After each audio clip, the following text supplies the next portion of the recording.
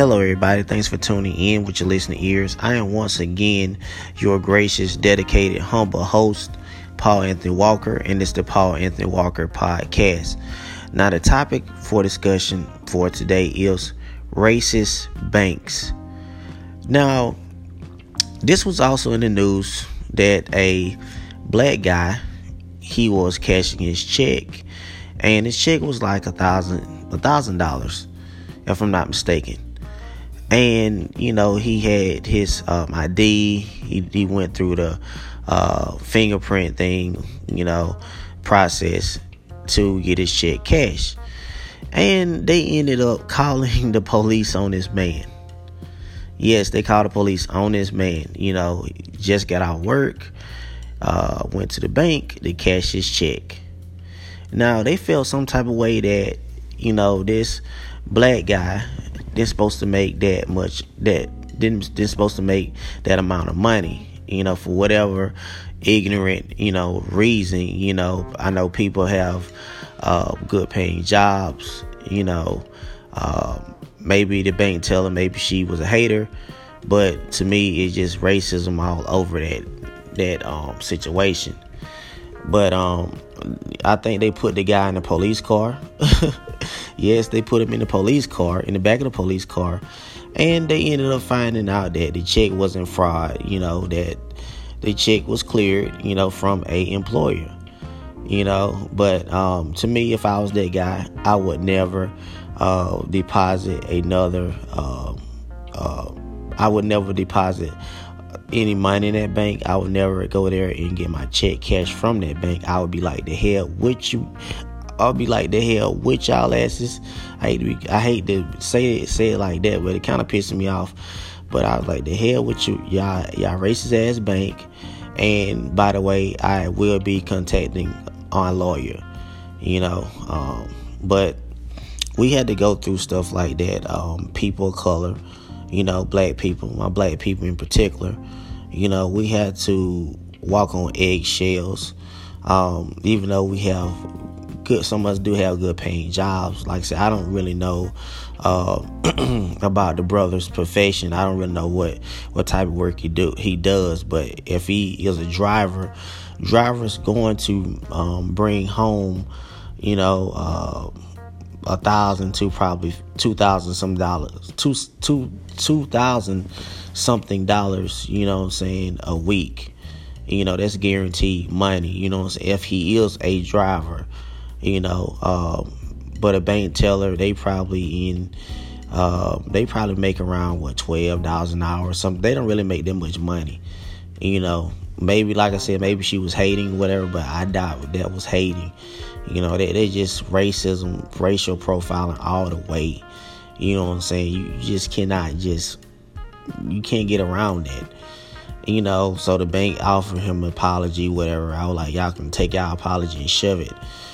I know I'm talking like reckless right now, but it just pisses you off, to see these working class black people go through this stuff. Even like the FedEx, I think it was a guy, did he work for FedEx? Or I think he was a postal guy, something like that.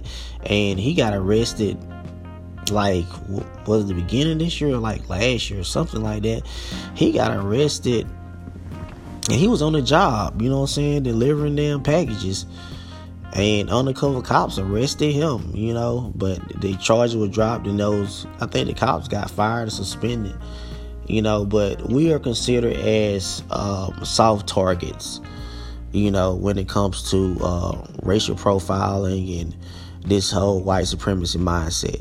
And don't get me wrong, white people don't have to be the only one that racial profile. You have different other races, Mexicans and Asians. They also do the same thing. They also try to profile you too. You can walk into some of these stores and they looking at you, think you trying to steal and stuff like that. I know for example, I can tell you that I witnessed that. I was at the Family Dollar store. I don't know if I told the story. Maybe I told it probably one of my podcasts. I really can't remember it though. But to my listeners out there, if you heard it, you heard it. But to my new listeners out there, this is the story. I was in the Family Dollar because I do like going to the Family Dollar store. I don't care what y'all say. Family Dollar store has, just like the little essentials like washing powder and Clorox and different stuff that you can use, for your home and stuff like that. So I used to go shop there every now and then. But so I was in there and I was at the counter, and this young black lady, she came in and she had like a newborn baby. So she walks out with the newborn baby, and one of the Mexican clerks was like telling the young black clerk, hey, watch this black female. When she came back in, watch her. I'm like, really? You gonna say this in front of me, insult me like this, and watch her? So okay, I purchased my stuff, and her car was parked next to my car, so it was an older woman in the car. So I'm assuming the woman had to be mother or something, some type of relative to her. And I was like, ma'am, is that your daughter? I just happened just to say something like that because I saw the baby. She was holding the baby. She said, yeah, this is my daughter. I said, oh, you know what? This woman in here thinking your daughter trying to steal. And she was like, what? She said, my daughter work at Bank of America. She makes like $30-something an hour. And, they went in there and they kind of let her have it. They let the clerk really had it. So the clerk was talking about she was going to call the police and this and that, whatever.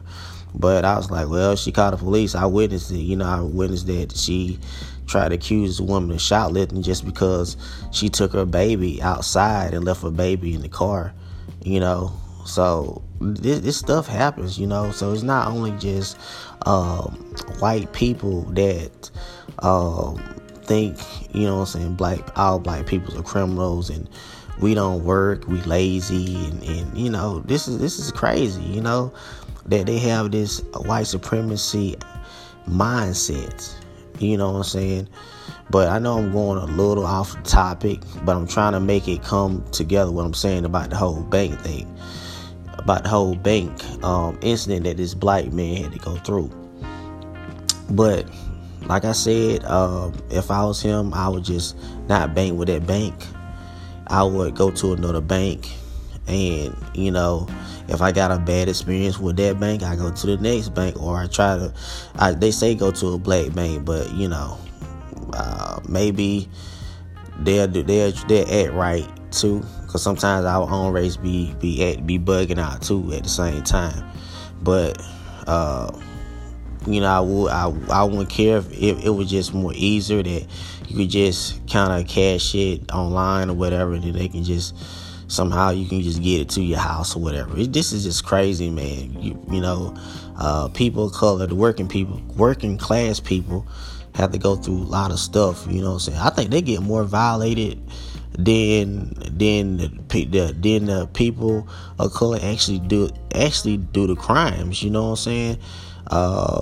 To me, it just seems like everybody that something happens to, is literally the black people that really is actually working class citizens. You know what I'm saying? That's law-abiding citizens. But we're in a system of white supremacy, so it really doesn't matter. Like I said, you just have to be alert. When it comes to these people, sometimes you may have to just have your lawyer on the side, because there's a lot of lawsuits going on with these racist-minded people, and some of these racist employees, working for these companies. You know what I'm saying? So they actually doing their bidding, and they're really just actually getting used as pawns.